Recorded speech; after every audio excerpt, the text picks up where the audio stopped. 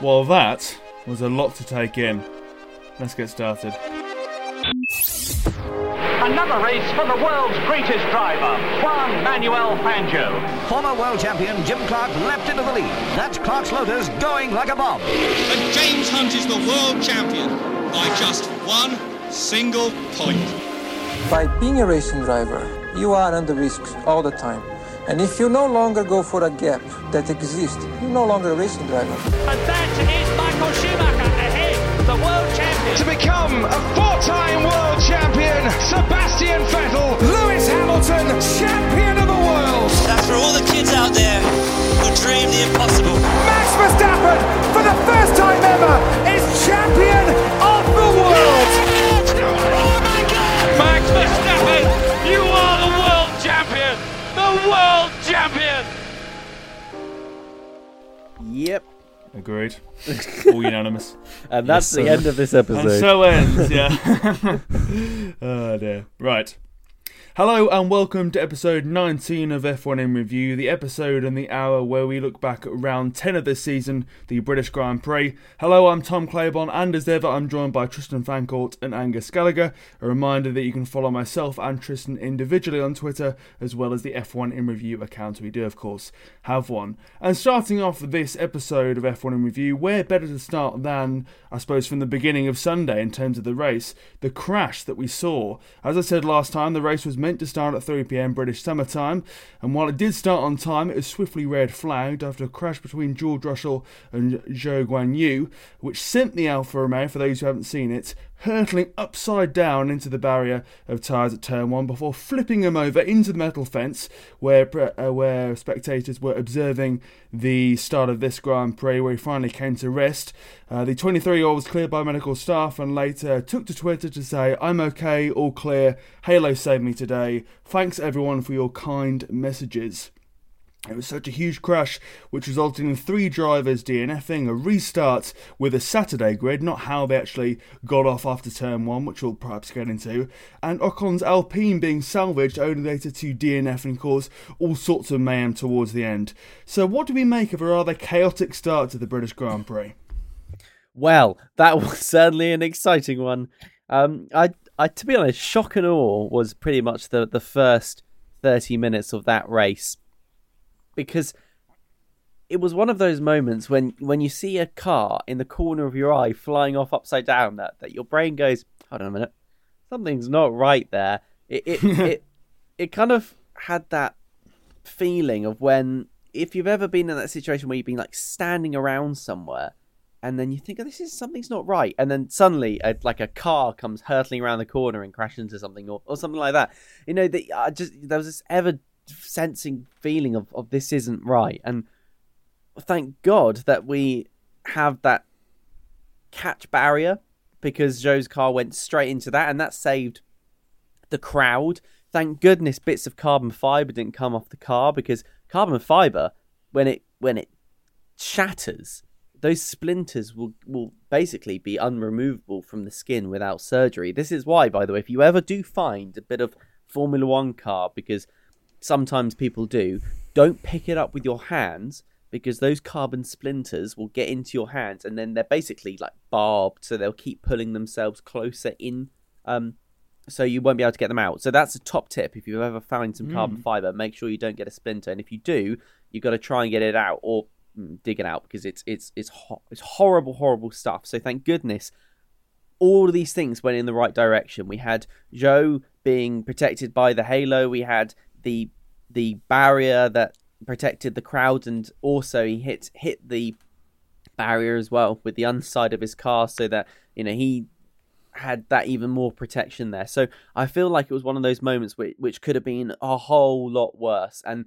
when we weren't being shown any of the pictures from the TV, that's when you know things are really not very good. In fact, we were relying on our roving reporter, Liv, who you would have heard in the last series, who can't be with us this series, but she was there. And she was sending us messages being like, oh, I don't know what's happening. So, you know, the crowd didn't know what was happening. We didn't know what was happening. On Twitter and Reddit and TikTok, there are all these images at the moment and videos of the impact. So it's horrific to see the amount of energy going into the barriers and into basically the crash structure of the car. But it was a race which I don't think any of us will forget because of the first part and then also the last part as well with the amazing battle. But I have to say that Silverstone, we said it was going to be spicy, but this one was almost nuclear. I think that we can start off by saying that Silverstone is always a banger. And we can say that yesterday's race was too, safe in the knowledge that everyone was okay in the end. Because, that crash was horrifying, really. It's not when you see cars like hurtling towards a barrier upside down, never a good sign. In my mind, at the split second, I was thinking, well, he'll flip over the right way and then he'll probably just like tap the barrier and it'll be all okay. And then the camera doesn't turn back to the scene of the accident for about 10 minutes and it leaves you feeling quite empty. It was very reminiscent of when Grosjean had his Ferrari crash a couple of years ago. Yeah. And rightly so, the TV camera is not going to... In the past, the TV camera would go, right, this is the action, let me show it. But now, I think there's more of a feeling in recent years that that's just insensitive, even if the driver were to end up being okay. So until there is positive news, they just stay away from that. But it does leave the fans and spectators watching sort of feeling like, well, hang on, must be something bad going on because we haven't seen or heard anything for a while. As it turned out, many things which we have to give a lot of credit to the FIA for, and they get a lot of stick on lots of things, but ever since, I think really, you go right back to when Ayrton Senna died back in Imola back in 1994. The pursuit of safety since then, from many aspects. I mean, there's so many to name, but you think of like the different types of runoff at circuits, the different types of barriers, the safer barriers you now have, which absorb the impact and dissipate the energy that comes in a crash. Whether it's something which isn't spoken about as much, but the HANS device which the drivers put on around their helmet, that thing being introduced in whatever year it was to absorb the impact again of an accident. And in recent years, 2018, the halo. Me being one of the people back in 2017 who said, "Oh, it looks a bit ugly. It's going to, ruin the real vitamins and minerals of single-seater racing. I don't think we should have it." I was wrong, it turns out, because it's one, we don't even notice it's there anymore. It's just a part of the cars, right? And also, you can name 4 times now where it saved the life. So yes, 5 if you include the F2 crash, where one driver was shoved out onto the grass and then he came back onto the track. Admittedly, sausage curb launched him, give that, but still, the halo prevented a driver's head being taken clean off. And then Grosjean's one being the other example. Hamilton last year, when Verstappen rode his car at Monza, several occasions now where the halo has saved a life. Yeah. And other factors went in Zhou's favour yesterday. For example, his car going floor first against the catch fencing rather than driver's side first.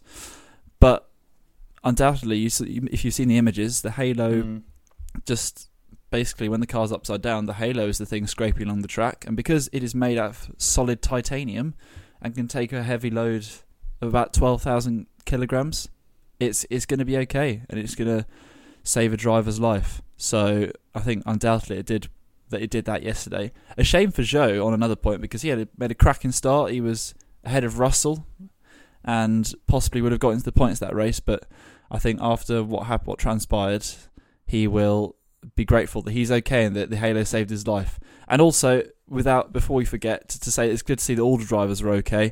I know some of them had bigger impacts than others, but Alex Albon having to go to hospital because he got clattered, he got smashed into the pit wall and he got clattered left and front right by 2 cars either side of him. So whilst it was precautionary, it was good to see that he was okay as well. On the point about the rolling though, I don't know if you noticed, but when Zhou flipped, the roll structure on the top of his car sheared off. So when you look at a Formula 1 car, there's a little orange thing on top, or bright yellow thing on top of the car. Okay, that's attached to a little pointy structure. That's the roll structure. Yeah. The idea being, if a car flips over, that will create a nice gap between the head of the driver and the floor. And traditionally in Formula 1, we had that. Well, Zhou's yesterday completely sheared off, which meant it was only on the halo, which is part of the reason why it went spinning into the gravel and went so far, because basically the halo was supporting all of the structure, everything. So it's very interesting to see, because one of the arguments that we had back when the halo was introduced was whether or not we should actually have it because we have this roll structure anyway.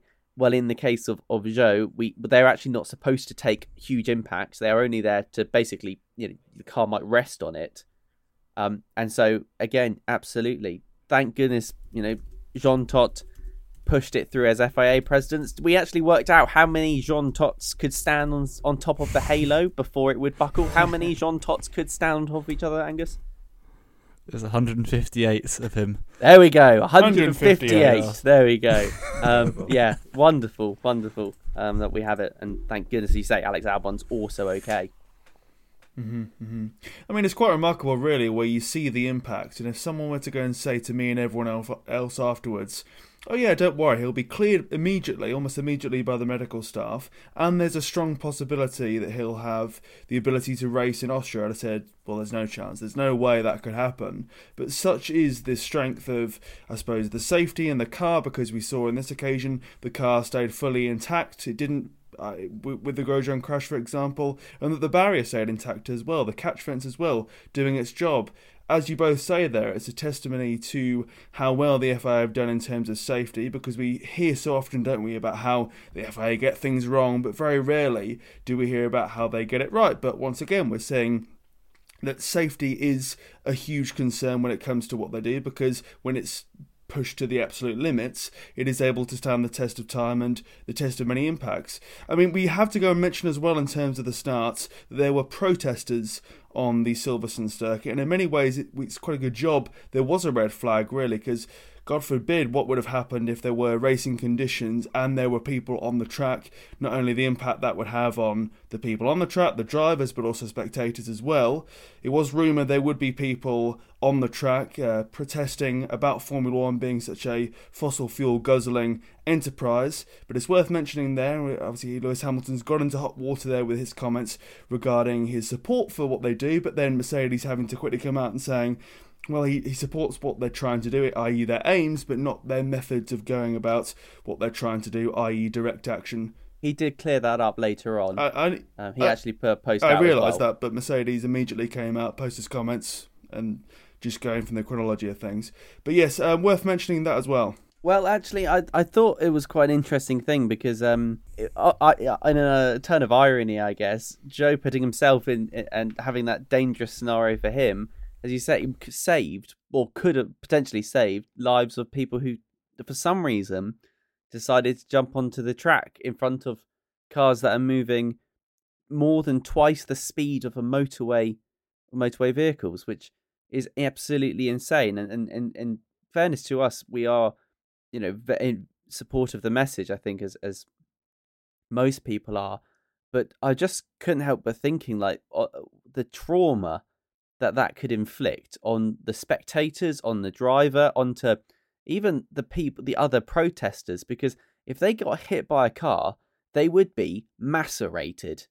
Those wings would turn into blades. It would be vile. Like, there's no getting around it. And I don't think that's quite appropriate, and I just thought it was a bizarre thing to do, if I'm brutally honest, to do that. I thank goodness we just didn't have the racing conditions. Yeah, it's just, and it's, I think I reiterate the point that which many of the leading figures in F1 have said, is that it's an absolutely viable cause to be protesting about the environment and to wanting to move on from oil and fuel and other natural gases to renewable energy. But there is a big difference in this group, Just Stop Oil. There's a big difference between what they did a few months ago when one of their protesters entered the field playing in a Premier League match between Everton and Newcastle, and he's tied his neck to a goalpost with a cable tie. Now, that is a form of protest, but it's a football match, There's not many inherent dangers.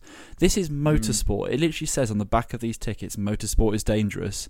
And if you've seen the pictures, these protesters were taking up half the track. Now, if they'd been at full racing speed, it doesn't even bear thinking about, honestly, because that would have had, you're risking the lives of their own lives, but I'm not sure they really cared about that clearly.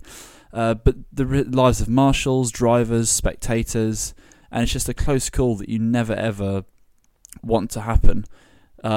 It's like, and again, it's a shame because I think what they want to put out there is their cause and their fight for justice. But I honestly think at the end of it, more people are going to be focusing on the danger they put people in, and also the blind. It's actual pot luck that there was a red flag because you see red flags in F1 for sure, but you don't see as many.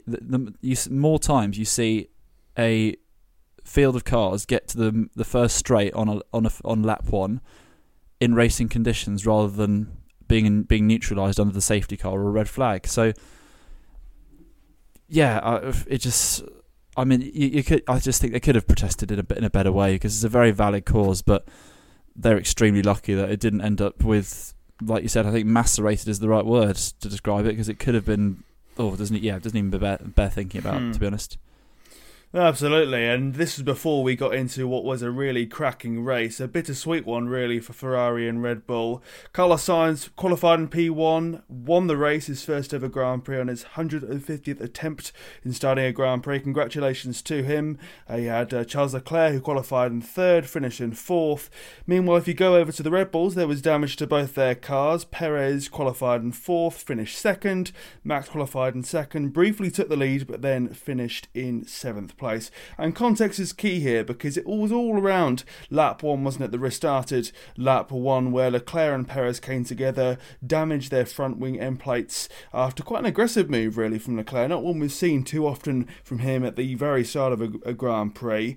And this resulted in a whole range of things, but related there was Max getting a puncture, which Angus informed me just before we started recording was from an Alpha Tauri. I originally thought that was from the aforementioned fight there, but obviously not. And we saw, didn't we, a lot of toing and froing, umming and ahhing from Ferrari in terms of swapping drivers, letting them fight, pit strategy, all this sort of stuff. And then came the safety car, which we'll get into later in terms of the last 20 or so laps, which was carnage, where we saw potentially 5 constructors with the ability to win that race, which is frankly unheard of when it comes to Formula 1, unless you're going all the way back to the early 2000s, around 2007, 8, maybe even before that. But who leaves the happier from Silverstone? Red Bull or Ferrari? Because it wasn't a great weekend, was it, for Red Bull? But if you look at how this weekend went versus the other bad weekends, a P2 and a P7 ain't bad compared to double DNFs, which both them and Ferrari have been afflicted with. And yes, they still remain very much in charge of the constructors and the drivers. But with Ferrari, yes, they've won a race, that's very good, but I think it's a strong case to be made that they could have secured that 1-2 if they'd have been a bit more ruthless when it came to strategy, pits and the rest. What do you guys think? Odd question. Who comes up happier? That's... I think the happiest person is Carlos Sainz, because he has just been waiting and waiting and waiting. And in previous podcasts, we called him the nearly man, didn't we? And that is reflective of an opinion that he was always the bridesmaid and never the bride. And in fairness, he really nearly was as well this time, because we cannot go without saying that Charles Leclerc on old tyres with a damaged front wing on his car was absolutely insane this weekend. And on Sunday he just was brilliant. He was faster than Carlos Sainz. There's no doubt about it. Carlos Sainz ended up being luckier than Charles Leclerc, and yes, you do make your own luck, so that isn't a criticism of Carlos Sainz, but we cannot go out saying that Charles Leclerc did an absolutely amazing job given the state of the car and the hand he was dealt at the very end there. And I thought he was going to go off and win the race, to be honest, until Ocon's car decided it fancied adding a little bit more spice into the race, just in case Silverstone was looking a bit boring. So I think Ferrari comes out looking happier because of their end positions. That being said, we do know that Botto had to have a quiet word with Charles Leclerc after the race, basically to say, look, we know you're angry, but please don't say anything to ruin Carlos Sainz's day. And also, if you can avoid telling the world that the strategy decided to let you down, that would be also very nice. Because let's face it, the strategy was, shall we say, uniquely Ferrari once again. They really, really, really need to sort out their strategy because they just are so indecisive. They can't decide whether or not to let them race or to swap the cars. There's bargaining going on. You know, Carlos Sainz says, I know I'm slower, but give me one more lap. And they go, okay, we'll give you one more lap to show us that you're faster. And then we'll swap you around. That kind of thing. And you can't help but think, would Mercedes accept that? No. Would Red Bull accept that? Absolutely not. No. Exactly. This is an interactive section. So I think it was one of those cases where, you know, clearly the Ferrari hand fell in Sainz's favour. But they would be, I think, coming out happier because Red Bull, they had problems with Perez and problems with Verstappen. It goes without saying, though, that, again, Perez to go from last to second is ridiculous. And yes, he had some help, but by halfway through the race, he was already into points. So, yeah, I think Perez individually can come out of there with a big smile on his face because he is very, very happy with his result, as he should be. But overall, Ferrari, I think, must come out feeling a little bit better, knowing that they're catching up with Red Bull in that Constructors' Championship a little bit after this weekend.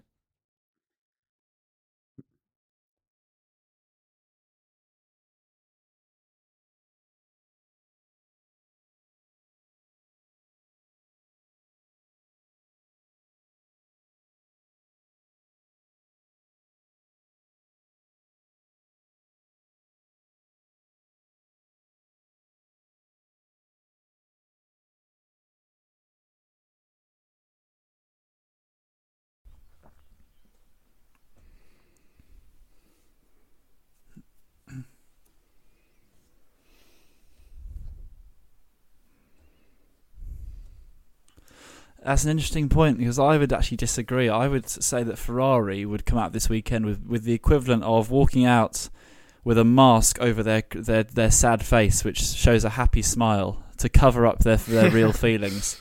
Because I don't know how they managed to do it. Like, it's just they had a 1-2 sewn up, and if they let their faster driver go out ahead, they would be fine. They just spent too much time trying to please Carlos Sainz. I get that he got pole, okay, and I get that he got ahead at the start, and it was Sainz, Verstappen, Leclerc for the first 10 laps or so. But Sainz wasn't quicker. He made a mistake. He went wide in Maggots and Beckett's, which let Verstappen into the lead. And then Verstappen had his problem where he ran over that bit of debris. His floor got really badly damaged, hence why he ended up in 7th.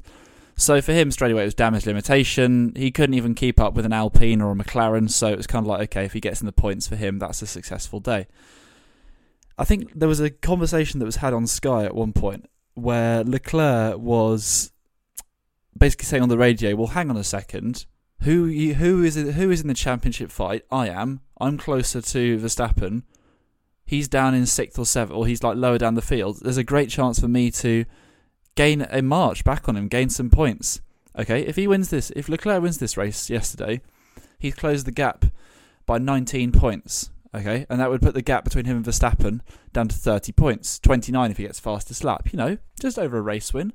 As it stands, it's still 43. He's closed that gap, but they've not taken advantage as much as they could. Now, I know Sainz got his first Grand Prix win, and it's incredible. That's amazing. I think it's the second longest wait for a first win ever, after just Perez. In his 150th race as well, at Silverstone in a Ferrari. Doesn't really get much better than that in terms of your first win.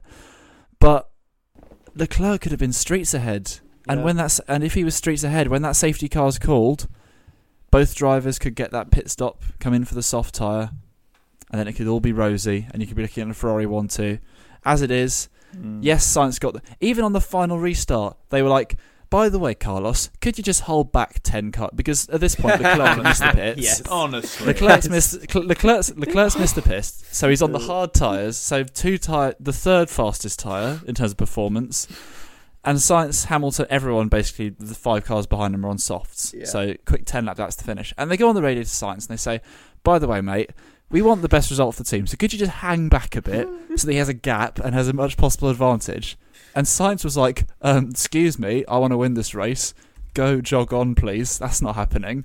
So he basically... I think he was the right to say that. Absolutely. Well, right to ignore the call. Yes. Completely. Yeah. To be honest, honestly. He's actually probably done his team a solid there, because if he's held back, then he's put himself more at a risk of Perez and Hamilton. So he's actually probably done himself a favour in the end. But what it's done is Ferrari's strategy has cost them a 1-2. It's let Perez and Hamilton get ahead of Leclerc, and it's also left Leclerc only closing the gap a minimal amount in the Drivers' Championship. So for me, considering, and I think even Christian Horner said it afterwards, I can't quote him directly, but he said something along the lines of, well, Ferrari messed that up, didn't they? They should really have taken more points off us.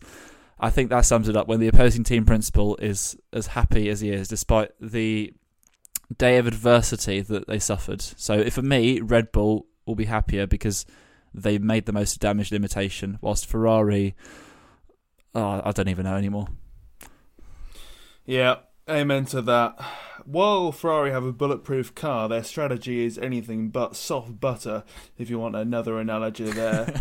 But it seems that Ferrari want to avoid any sort of confrontation, any sort of division within the camp. It's all for the greater good of Ferrari. I mean, I think back to Singapore 2019, where they try and do it on the quiet to get Vettel ahead of Leclerc, even though Leclerc was fastest, to balance out the race wins that he would have versus Leclerc. And we saw this similarly here, didn't we? It was almost like Ferrari decided after Saturday, right, okay, Carlos Sainz has got P1. He deserves to have P1 at the end of the season, end of the race, sorry, come what may. He's got to win this race, regardless of everyone else. We're doing it for the team, etc., which is a nice premise in theory, isn't it? It's a nice idea of you qualified first, you finish first, yeah. But then comes cold, hard reality. And when it's a case of, you've got to be doing a 1 minute 32.9, otherwise you're changing your round, and even when that is too slow, considering that Hamilton, an improved Mercedes, was getting after Ferrari, it begs belief of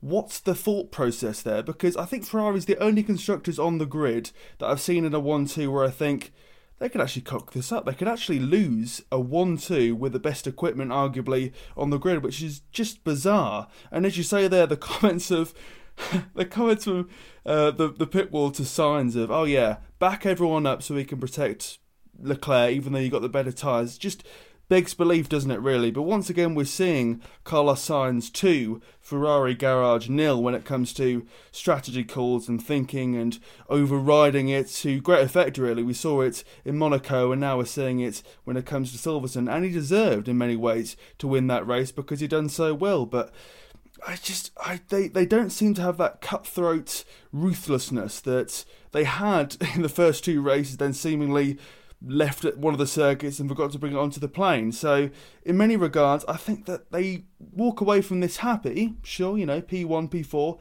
that's good. But I agree with Angus when you consider that Red Bull looked out of this race in terms of any serious points. To get a P2 with Perez, particularly when Hamilton was doing so well this race, we'll get on to him of course, and when you consider that there was an Alpine and a McLaren there as well, and that he had damage, you've got to go and say that Perez had a bit of a stonking race there, and similar to Hungary last year with Verstappen, where he was limping around in 9th place, or this time round 7th place. To get points on the ball when things aren't going your way is so key, because we've seen with Ferrari, for example, when it goes bad, they DNF. But if you're Red Bull and say, it went badly, but we still got points, there's always going to be a natural ebb and flow, isn't it? And this has been worse for both teams in the past. It will be worse for them in the future, but to get points on the board when something like that happens is huge. But I think you walk away from this, if you're a Ferrari fan, thinking, how didn't we get a P1 and 2? How? because it was right there for them to do so. I mean, yes, Hamilton was in an improved car. Yes, he was doing better than previous, but he shouldn't have the ability to scare and scarper and worry arguably the best team on the grid when it comes to technology, at least. No, but I think the flip side of all of it is really, could the results that of the Ferraris, let's say less aggressive team ordering style, mean that we as fans get a more enjoyable experience out of it? Because the flip side is, during the race, we were all talking and discussing about how brilliant it was that the Ferraris were letting the drivers fight. And so with our very sensible hats on, we're sitting here going, wow, that's very silly of Ferrari to let them fight and let Hamilton chase after them. But from the perspective of us watching the fight, it was brilliant. It was wonderful to watch them fight. In fact, we often criticise Red Bull and Mercedes for not letting the drivers have a go at each other and I don't know, find out which one is faster on the circuits. And it can go horribly wrong. Yeah, it can always go horribly wrong. Just look at Red Bull back in 2017 in Azerbaijan when they crashed into each other. Or Nico Rosberg and Lewis Hamilton when they crashed into each other in Spain. That's the downside of it, of course. But actually, that's what F1's all about. Hard racing and good fighting. And every so often, a little bit of argy-bargy does mean that you get some damage. But hey, as fans, we want to see fighting and proper racing rather than teams dictating the end order of a race once the drivers have got into 1 and 2 positions. Of course, Ferrari won't necessarily be thinking that now because, to be clear, they are strongly second in the championship, right? With this round just gone, they have 265 points in the constructors' standing compared to 328 for Red Bull. So that's 63 points that they're now behind. That's more than a complete double DNF for Red Bull, which is a pretty strong lead from Red Bull. They have now really asserted their dominance over Ferrari for at least for a bit. And let's face it, everything can change. There is a long way to go in this season yet. We've seen comebacks like this before. But I cannot help but think that, yes, it's wonderful to allow your drivers to fight, but we were kind of only celebrating it because we thought they'd be fighting over the 1-2 finish, which would be lovely. Unfortunately, it did let them slide back into, let Charles Leclerc slide and be vulnerable all the way back into 4th position once they also couldn't capitalise on the safety car and change tyres. But unfortunately, Ferrari have been perfecting the art of losing championships from about 2010. So this is nothing new. Let's face it, for the team in red. I wonder whether or not they're going to now be facing the championship thinking, well, we're not going to win. Because Matteo Binotto was interviewed recently and asked whether or not he thought they could win. And he turned around and said, this is the year that Ferrari become competitive.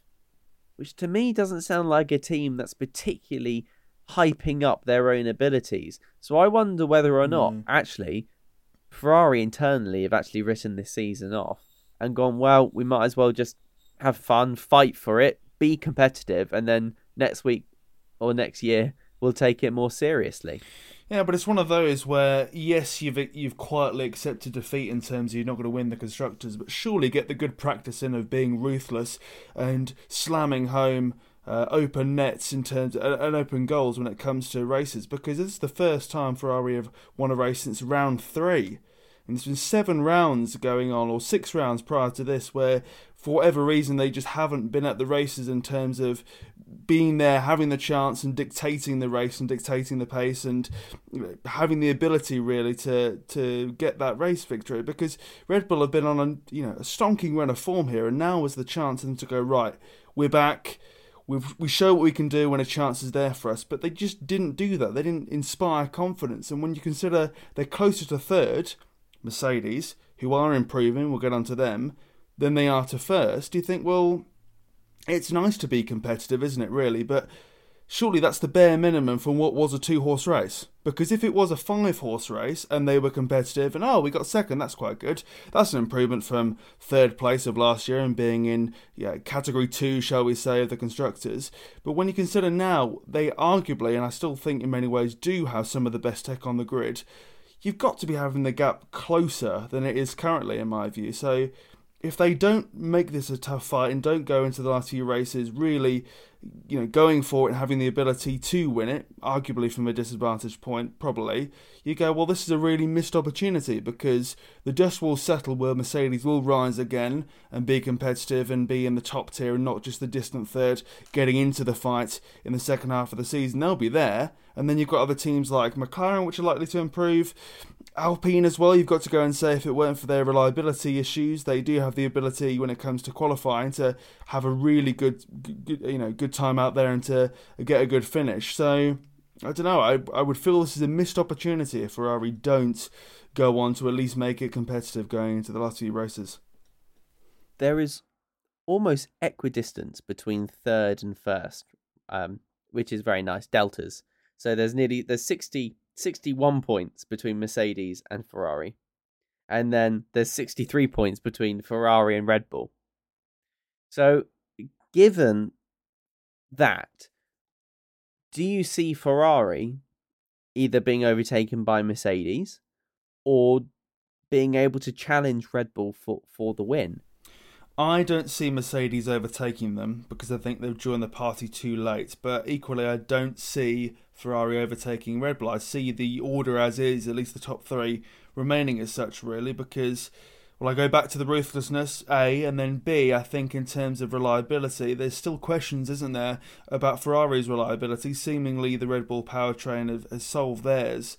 But we've gone 2 races in terms of Canada and the British Grand Prix where there hasn't been a DNF, but I think we need a stronger run of Ferrari P1s, P2s, P3s consistently to go, well, they could overtake Red Bull. And seemingly with Mercedes as well, we've seen a good race, a good weekend in terms of the British Grand Prix after some quite average ones where they were third and fourth by default, rather than being competitive and having the ability. I'd say Lewis Hamilton had the chance, if it weren't for his poor restart from the safety car, to actually go on and win this race in the last sort of closing 20 laps, which is frankly unheard of when you consider how sort of off the pace they've been all the way back from Bahrain to Canada and the entirety of the season, really. So I'd be very surprised if Mercedes beats Ferrari, but equally I'd be surprised if Ferrari seriously challenged Red Bull, which, as I say, is a shame. I still think that the likelihood of Ferrari being drawn back into the battle with Mercedes is unlikely, because for me, Mercedes' form this weekend was fantastic, don't get me wrong. I think Lewis Hamilton had a genuine chance of winning that race before that safety car came out, because he was on fresher tyres. He could have won the race, and it would have been, I was cheering him on personally, it would have been a phenomenal tonic to what has already been a very good F1 season. But their pace is very circuit specific for me.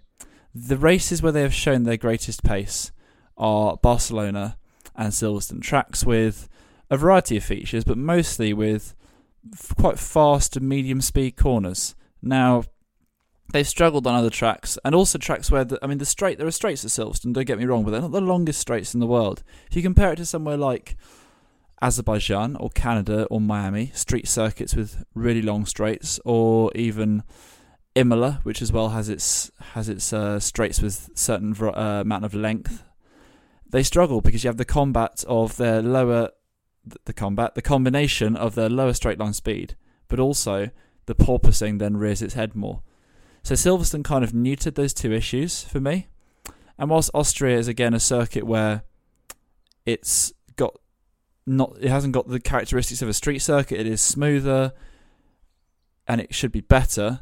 Silverstone we're talking like bowls level of smooth. We're talking like Wimbledon tennis lawn levels of smooth. It is crisp. It's a crisp track surface, and it played into their hands perfectly.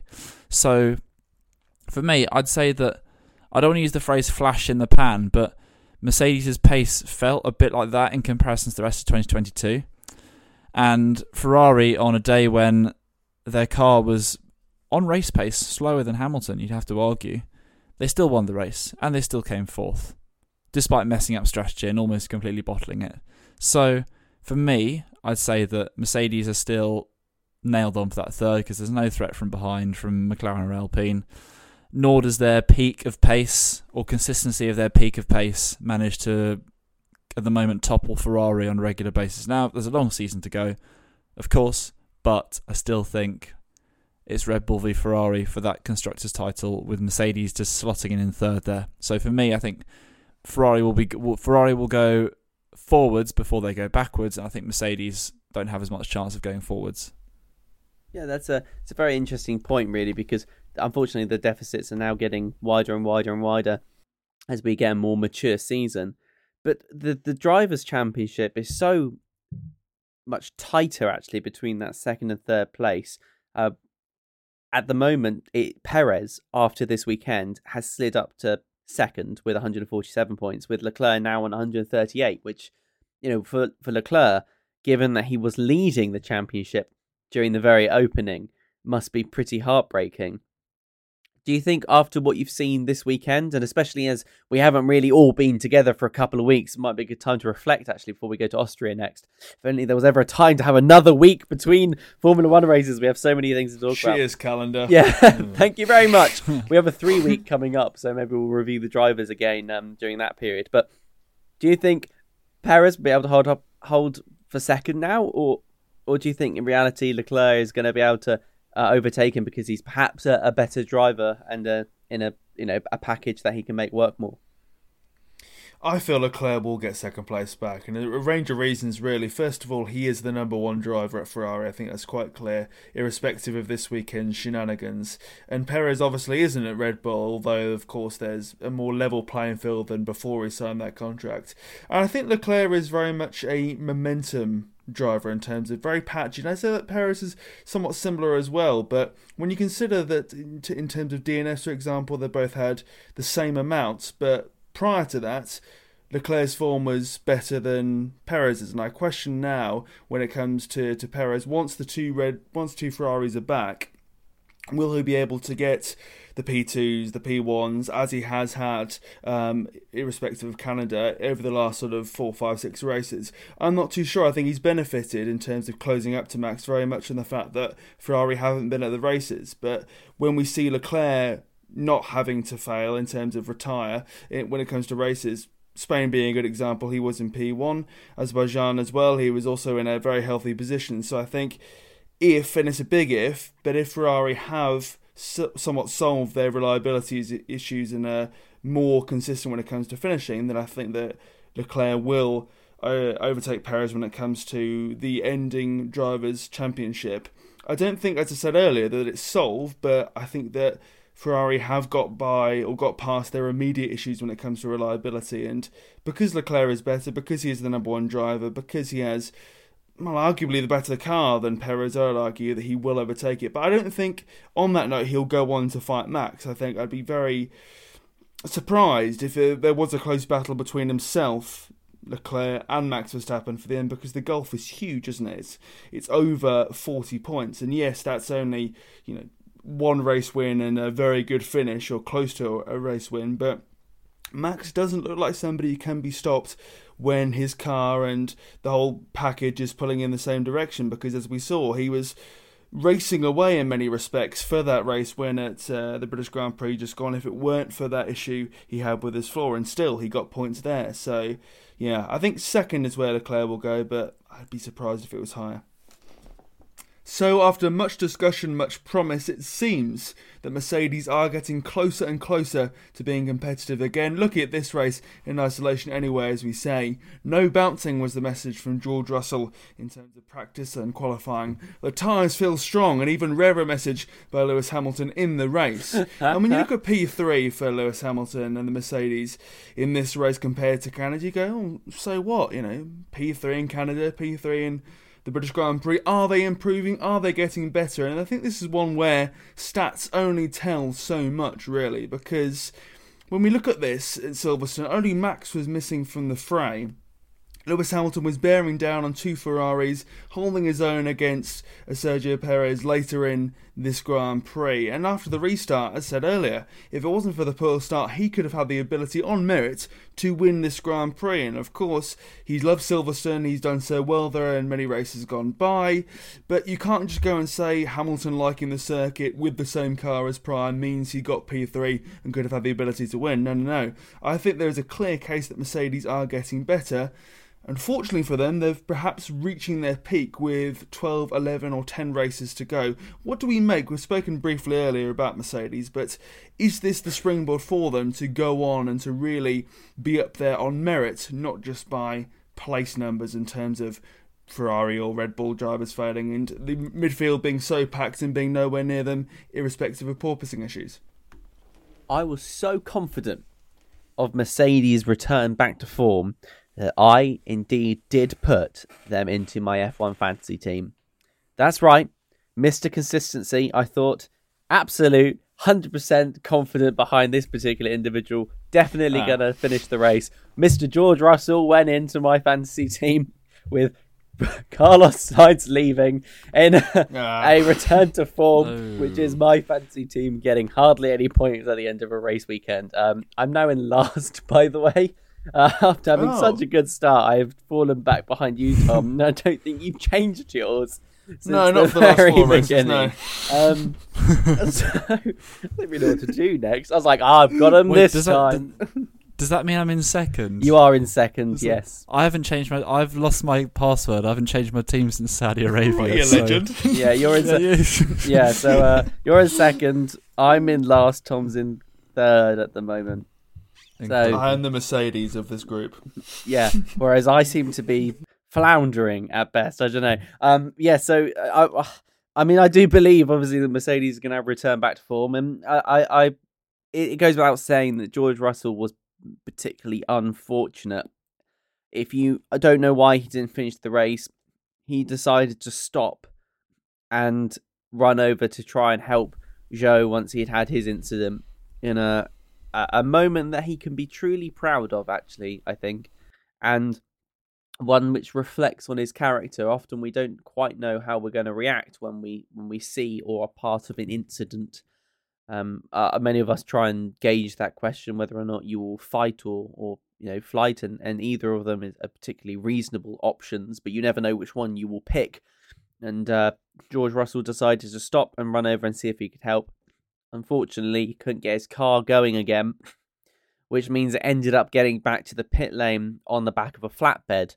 Now, Mercedes did try to argue that it was mitigating circumstances, but the rules are the rules, unfortunately, and you have to get back unassisted to be able to restart in a red flag scenario. So George was out, but I think he can exit with his head held very high, and I'm sure Toto Wolff and the Mercedes team were proud of that particular DNF rather than completely gutted by it, as they should be. It was a good moment for the sport, I think, actually, amongst a very turbulent weekend, shall we say. Mercedes themselves, though, I think can be pleased on another front, which is that Lewis Hamilton seems to be up in form this weekend. There is now going to be a new iconic moment alongside "Here Comes Sebastian Vettel" from Crofty yelling, "And there's Lewis Hamilton," as Hamilton briefly got into first place. Yeah. Whilst there was a fight going on for the championship lead between, that first place between Sainz, Leclerc was there, Hamilton was there, Alonso was behind, Norris was in the vicinity as well. It was and Perez, of course. Let's not forget Perez. So there was this massive bunch of cars all in one place, and with Perez sort of slipping out and giving space to Hamilton was able to sail through past the Ferraris as well into first place for a brief moment, and the crowd went absolutely wild before the Ferraris came back on him, and before you know it, he was swallowed back up, and we had a new fight on our hands, and I was shouting at the TV with all my might. I didn't even care who won. I was just screaming at that point. I was like, yeah, one of you is going to come out of this on top and it's going to be great. So I lost myself really into that moment, which was absolutely nuts. But let's face it, we wouldn't have had that magic moment without the hard work from Mercedes to get their car into a drivable position to be palatable towards the drivers' spines. So the fact that they're reporting there's no bouncing, the fact that Lewis Hamilton is as you say, having a very rare message saying the tyres are okay, which is very unusual. Lewis Hamilton managed to ascend to a new level with good tyres for once. But yes, I think perhaps the comeback was strong in Silverstone at the very least, maybe because there was a home crowd that was driving the team forward, but we're not really going to know for a while. Not until we find out how they perform, at least at Austria. But I'm unsure whether or not it can be a race-winning car, and it's certainly not going to be a championship-winning car. I reckon if they can get to the point where they are getting a few seconds in this season, they'll be on top form. Because the problem is, the Red Bull is so fast, and the Ferrari, even without, if you ignore the Ferrari strategy, is also so brilliant. So, for me, I think because of Perez, because of Max, because of Leclerc, because of Carlos Sainz, I think second place would be very, very good from Ferrari. Would be very, very good from Mercedes. However, if there's one thing that this season and this race in particular has shown us, it's don't discount anyone, especially not Mercedes. So, I'm rooting for them. Come on, let's get another team up fighting for race wins. I will reiterate what I mentioned earlier, to be honest. That it's going to be short and sharp, but I don't think Mercedes have got it in them. I think that this race showed a peak and what could be on a track where they have strength, and that's fair enough. And I'm not ruling them out from winning a race this year. I mean, there could be an odd race down the line where both Ferraris, both Red Bulls happen to be out of the race or happen to be lower down, and Mercedes there to pick up the pieces. But for me, I don't see them winning a race. Sorry to break anybody's heart, but no. I think they should just focus on next season. See how that goes instead. Well, I'm going to come right back at you there and say I think they will win a race this season, and based on nothing other but just pure hope. It was a great weekend, wasn't it, for Ferrari there. It was such a shame for George Russell after being so consistent that he wasn't able to put that consistency to good use at Silverstone. But you've got to look at this Grand Prix, I think, as a Mercedes fan, Hamilton fan, Russell fan, and just fan of the sport and go, good. It's good to see that Mercedes are coming back. And I understand that, they've set the bar pretty low in terms of how well they've done historically compared to this season.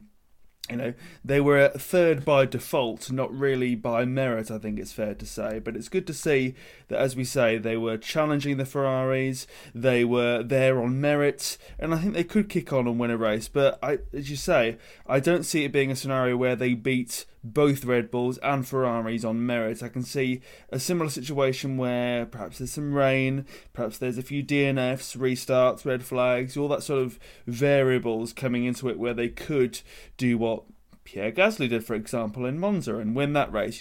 The unexpected can happen when the cards fall, right in your hands, so to speak. And I think that they are there now to do that, not because of default, but because they can actually have the ability, and do have the ability, I feel, in certain circuits to take advantage of a certain team or driver that has floor damage, for example, as we saw with both Red Bulls in some capacity. Well, less so with Perez, but still he was able to hold his own. So I think the chance will come for Mercedes, but the question is, can they take it? Because yes, they've improved after a pretty dodgy start to the season, but if you're a Mercedes fan or employee, if you're ending the season with no race wins, zero, nada, compared to last season, you're going to be pretty disappointed whatever way you try and slice it or spin it. Because yes, they've improved, finishing third in the Constructors after years of dominance.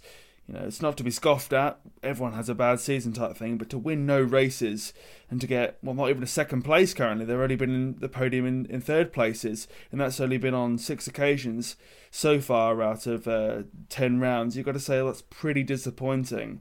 So I think there's got to be a bit of face saving going on towards the end of the season. 1 or 2 race wins would redeem some of that, but realistically speaking, Mercedes will be ending this season thinking, damn, missed the chance there. But the hope is that they'll be able to learn lessons from this season in terms of porpoising and design and make amends, and then be back up there with Red Bull, Ferrari and whoever else is up there, really, because it could all change. But they are improving, good to see, but we shouldn't get our hopes up of Mercedes are about to rejoin the fight, because I think that's optimistic at best, regardless of the drivers they have. There was another takeaway as well from Silverstone that I was considering, really, and that's we have a lot of street races now, and Silverstone being a thoroughbred, if you'd like, racetrack really demonstrated the difference between the streets and what racing can be like when you have a proper place geared up to it. We got so much more racing and better racing, I think. So I wonder whether or not you think that the Formula One aero package this year with the new style has done its job to allow better racing, or whether or not Silverstone was a bit of a fluke when it came to the amount of cars that could follow and could battle. Yeah, I think the regulations have done a lot of good, really. I think to think that we could have gone from last season, where it is very much a two-horse race and constructors' race, to one where anyone could win a race was, I think, optimistic at best. There was always going to be a little bit of change, a little bit of latitude, but there wouldn't be a free-for-all type scenario. And we're seeing now where you have the three teams at the top, Mercedes, joining that a very, very packed midfield, and you can't really tell. I mean, obviously Williams are bottom by 10 or so points. There are clear sort of strands and casts when it comes to the constructors, but we're not in a situation this year, I feel, where the order is set, before the race and after the race, and we can pretty much tell where everyone's going to be. There's teams that can surprise you, as with Haas, we'll get onto, Alfa Romeo as well. Everyone's got points. Everyone's gone into Q2, for example, which you didn't see last season, which there was no hope of hell in seeing last season. So I think it's good in that aspect, and as well in terms of following. We wouldn't have seen the glorious last 20 laps or so that we saw between 5 different constructors if it weren't for the new regulations, which allowed for different teams to follow each other comfortably without hampering their performance by being too close to the dirty air coming out of said cars. So I think the regulations are working. They're making it more competitive. They're making it more entertaining as well. But because I've heard as well on many occasions people being, you've got Red Bull versus Ferrari. It's pretty much as it was. They just replaced Ferrari, or should I say, just replaced Mercedes with Ferrari, but it's the same structure. And I disagree with that, really, because I've seen so many different people get so high up into the points and do so well. And I think we'll see more of that to come. We'll see a more level playing field between constructors. So I think good job to the regulations, and it's nice to see the good old-fashioned racetracks of Silverstone. I think we'll see similar with Austria. We saw it as well previously.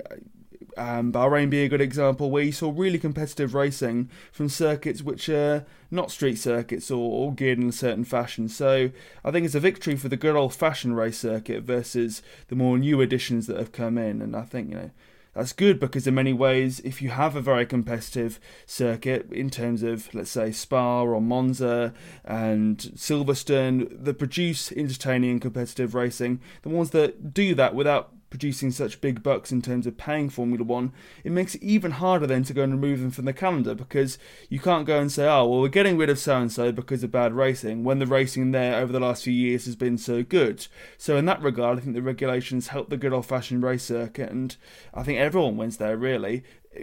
Instead of there being a system where you replace the old circuits because they don't pay for new ones that do pay, and we saw with Miami that doesn't always work in terms of bringing new circuits in for the sake of it and designing it in a certain fashion and not producing what the old ones had, if that makes sense.